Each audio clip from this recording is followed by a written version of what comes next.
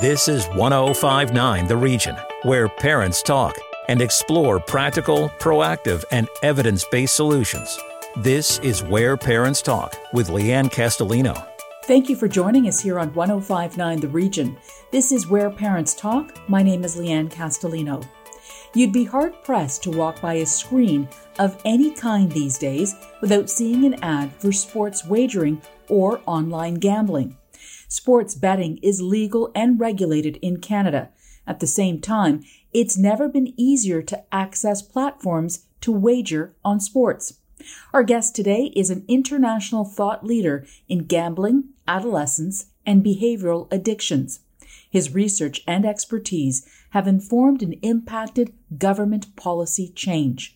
Dr. Jeff Derevensky is Chair and James McGill Professor in the Faculty of Education at McGill University and a professor in the Department of Psychiatry. He's also the director of the International Center for Youth Gambling Problems and High-Risk Behaviours. Dr. Derevensky joins us today from Montreal. Thank you so much for being here.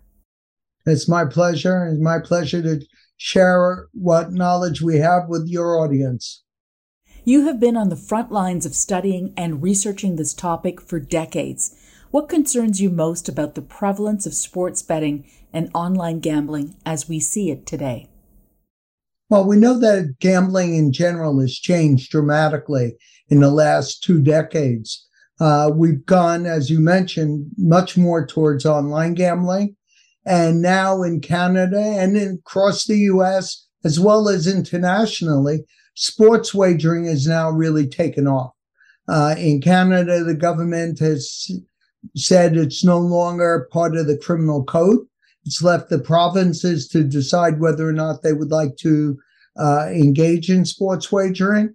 And the same thing is true in the United States, where they've revised their national standards, and state after state after state is now adopting sports wagering. Depending on where you live in Canada, the legal age to engage in sports betting is either 18 or 19. Is there a particular statistic that you can share on this topic, Dr. Derevensky, that you really think should give us all pause? Well, I think what's really important for your audience is when we think about gambling or gambling problems, we typically view that as an adult activity. Yet we know the prevalence of adults with gambling problems, or we now call them gambling disorders, is anywhere roughly between 1 and 2%. When you look at younger people, those adolescents, we find anywhere between 3 and 4% are having significant gambling-related problems. And then if you take the 18-year-old adults and look at those people 18 to 25, they are amongst the highest prevalence of gambling problems within the general range of adults. In terms of those statistics as it pertains to adolescents and young adults, where does gambling addiction fall within the range of other behavioral addictions? So gambling is one of the highest prevalence rates of potential behavioral addictions that we can have. And the American Psychiatric Association and the World Health Organization have now not only endorsed gambling as behavioral addiction, but the World Health Organization now looks at gaming as a potential problem. And what we've seen over the last decade is emerging between gambling and gaming. And most parents allow their children to play video games online without ever thinking that this is actually gambling. There may be parents listening to or watching this interview who may fall into that category of not really knowing what their kids are doing online. What is a reasonable starting point for them to look into and proactively prevent a bigger problem from arising around gambling addiction? I think one of the important things for parents to understand is that children will often start gambling amongst their family members.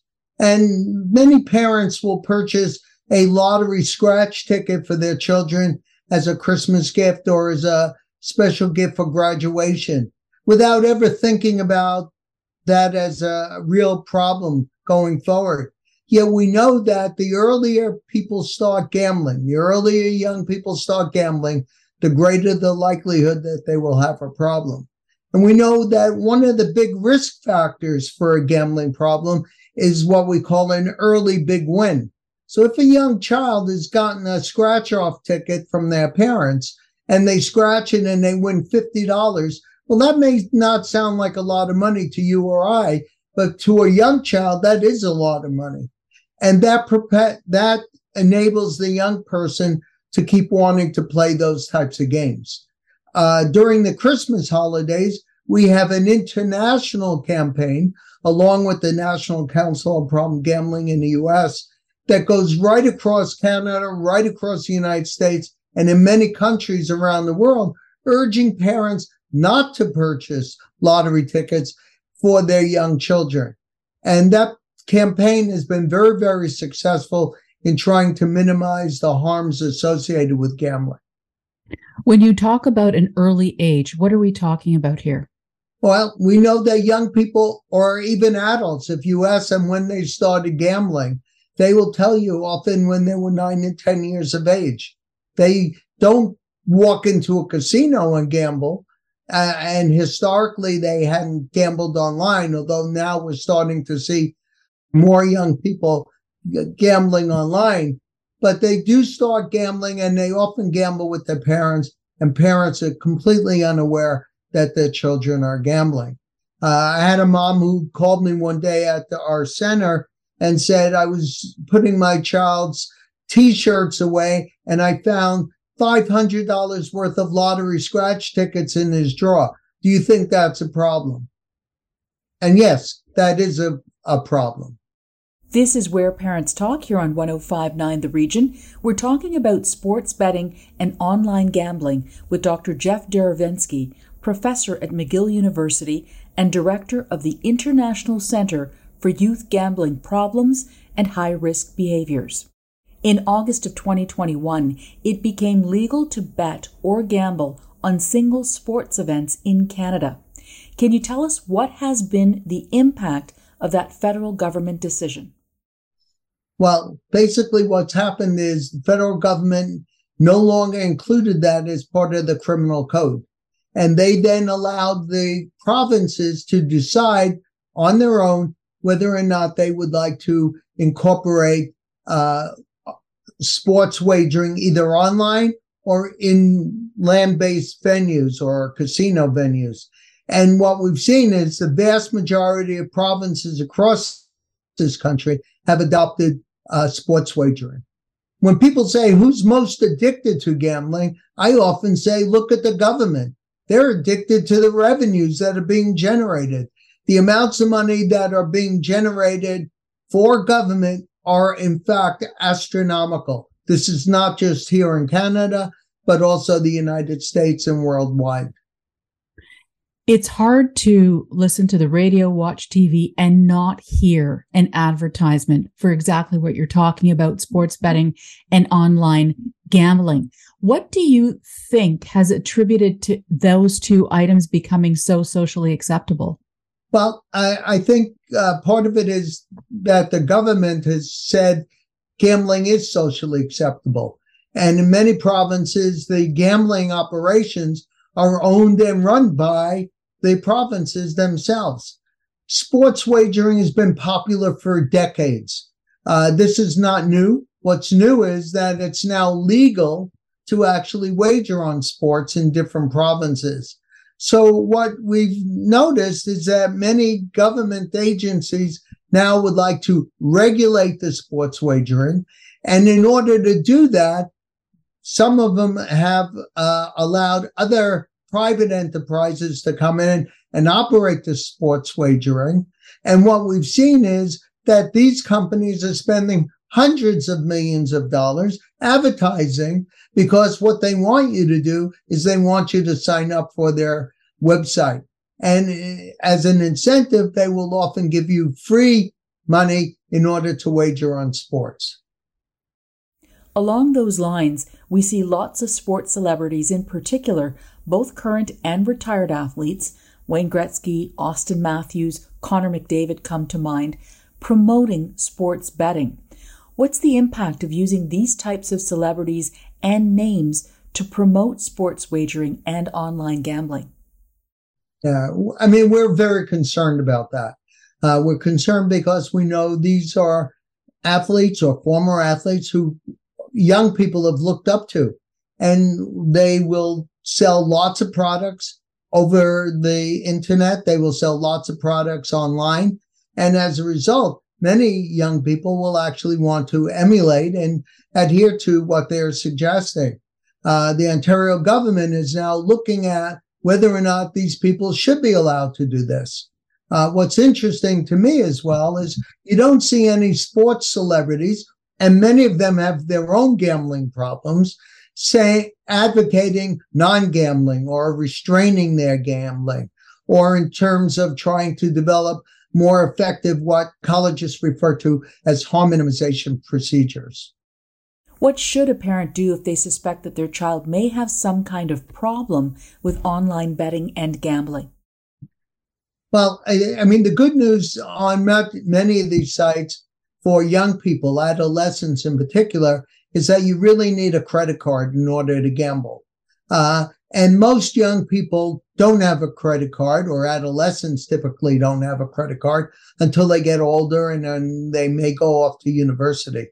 But what parents should be doing is making sure that their children are not being encouraged to gamble, that we're not giving them lottery tickets. We're not encouraging them to use our credit cards, which many parents will do, in order for children to actually gamble on sports. And I think we should also be monitoring our children, watching what they're doing.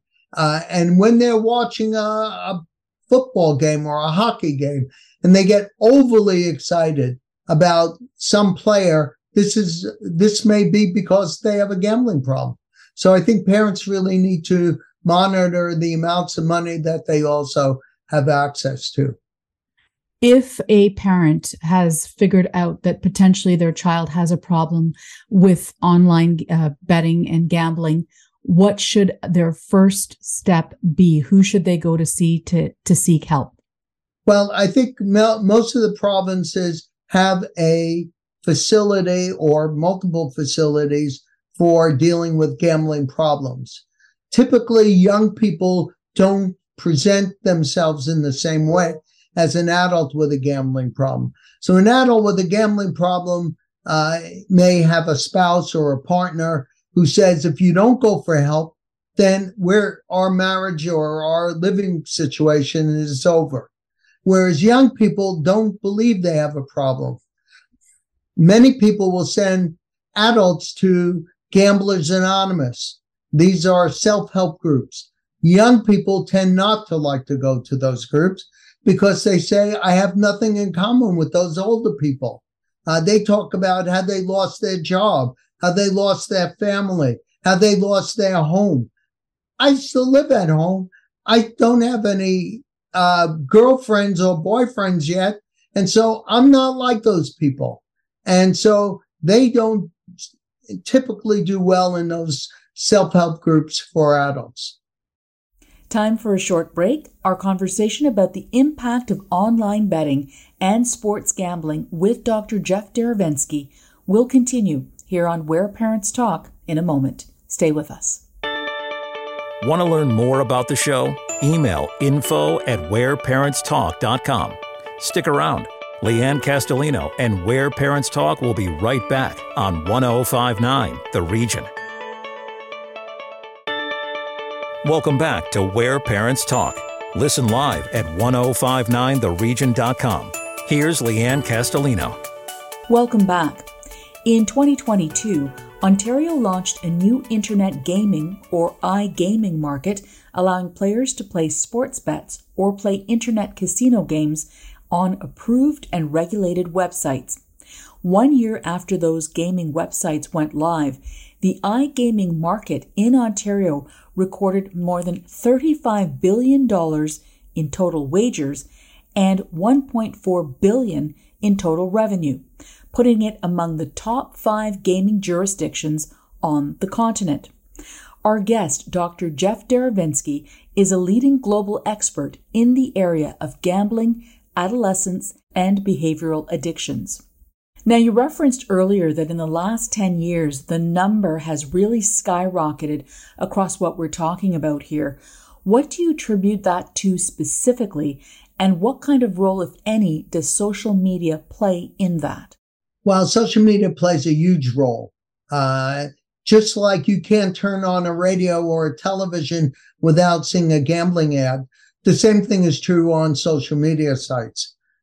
Children are bombarded with gambling advertising by the various gambling operators or even our governments. And so that becomes a major problem. Gambling has become socially accepted. And in fact, the gambling industry, doesn't even like to use the word gambling anymore. They like to say it's gaming because gambling still has a few negative connotations. Gaming is fun and entertainment, and that's what they're trying to sell. Could you paint for us a picture of some of the short-term and long-term effects of aggressive advertising on young people, as you've outlined it, and the onset of addictive behaviors? Yeah, I think that's the key factor is the onset of the addictive behavior or potentially addictive behavior. It's important to remember, while I gave the prevalence rates earlier, the vast majority of young people gamble. It's that 3 to 4% that have a gambling problem. But you can't have a gambling problem if you're not gambling. So gambling is on a continuum going from occasional, what we often refer to as recreational gambling, to at-risk gambling, where young people are starting to show signs of gambling-related problems, to finally looking at disordered gambling. And what we know is that these advertisements are designed to get people introduced to gambling. And so if we can introduce an individual to gambling, and in some circumstances, where we have what we refer to as social casino games, where you could play these games for free and you earn points and sometimes even earn rewards. What we know is that the payout rates on those sites are very different. So if you're playing a fun game of blackjack or a fun game of sports wagering, and you're winning these extra points or these chips, it only stands to reason that what goes through your mind is, had I been playing for real money, look at how much money I would have won. And so these advertisements are really designed to encourage people to sign on to their websites, to get engaged in sports wagering. They're not trying to create gambling problems, but ultimately there's going to be a percentage of the population that actually does have a gambling problem because they first started online. What do you say to parents who say, you know what, it's harmless, he or she is young, they enjoy sports, it's not going to become a problem? Like, what would you say to them to kind of warn them and potentially have them be proactive about it not becoming a problem? Yeah, you're quite correct. Most parents don't see this as a potential problem. And part of the reason for that is we all have a stereotype vision of what a problem gambler is. It's typically a male who used to be a horse race player, but now much more likely to be a casino player or card player. And nowhere in there do you hear the word teenager. Yet we know that teenagers have more gambling problems and they start doing poorly academically. Because they become preoccupied with their gambling, and they start not only becoming preoccupied, but they start losing interest in other areas that they normally had fun doing. They often become social isolates. They only associate with other people who are gamblers.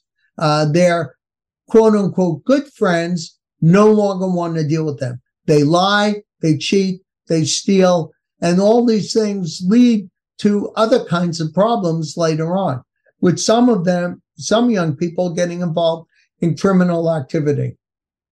This is Where Parents Talk here on 105.9 The Region. We're talking about sports betting and online gambling with Dr. Jeff Derevensky, professor at McGill University and director of the International Center for Youth Gambling Problems and High-Risk Behaviours.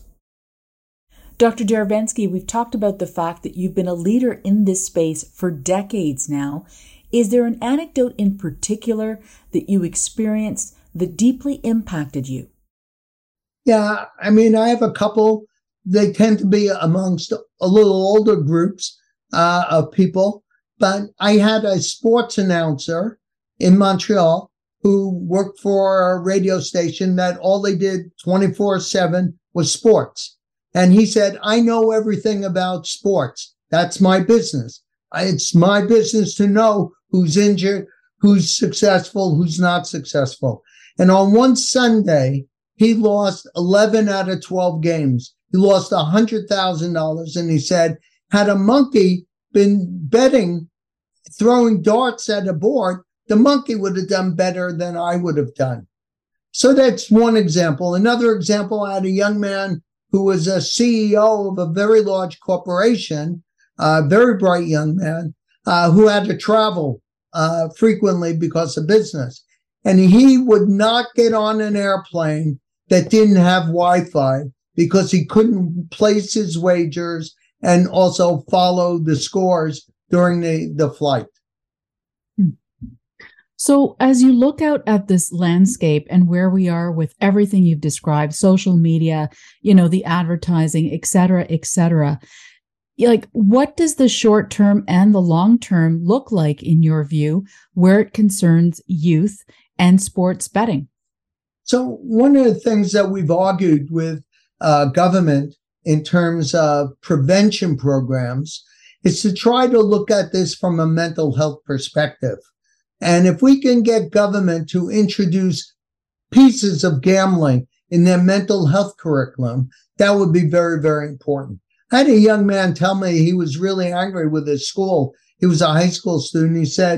I said, why are you so angry? He said, they taught me about drugs. They taught me about unprotected sex. They taught me about substance use. Why didn't anyone ever say gambling can get out of control? So, Dr. Derevensky, where do we go from here? Where should we be going from here? Well, I think parents should be monitoring their children's gambling behavior. I don't think they should be encouraging them to gamble until they're of legal age.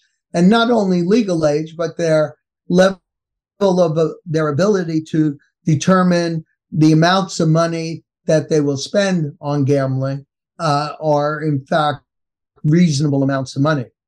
And I think at the same time, we need to encourage our government officials and our education people to try to institute gambling prevention programs in our schools. We did a series of studies, not only in Canada, but internationally. We asked parents to identify amongst 13 potentially problematic adolescent behaviors, which ones they were most concerned about. And the one that they were least concerned about was gambling. So we said, you know what, maybe we should ask teachers because they see a wide range of children. And so we asked teachers the same question, and teachers, the least problematic behavior, only 20% of teachers said that this could become a problem. So we then went to mental health professionals and we asked them the same question. Once again, gambling is the least potentially problematic behavior. Much more interested in drug use, alcohol, drinking and driving, excessive gaming online. But the good news on all those studies, and we've done them here in Israel, in Europe, in the United States, is that each of those groups, parents, teachers, mental health professionals, say, we'd like to learn a lot more about gambling. And so I think it's incumbent upon parents also to recognize that this can become a problem. Dr. Jeff Derevensky, Director of the International Center for Youth Gambling Problems and High-Risk Behaviours, thank you for sharing your time and your expertise with us today. My pleasure. Be sure to watch the full video interview with Dr. Derevensky and learn about resources to support online sports betting at whereparentstalk.com. We always look forward to hearing from you. Email info@whereparentstalk.com with your story ideas or questions. That is our time for now. Thanks so much for listening. I'm Lianne Castelino. Hope you'll join us next time. Sign up for Lianne's parenting newsletter and so much more at whereparentstalk.com. This is Where Parents Talk on 105.9 The Region.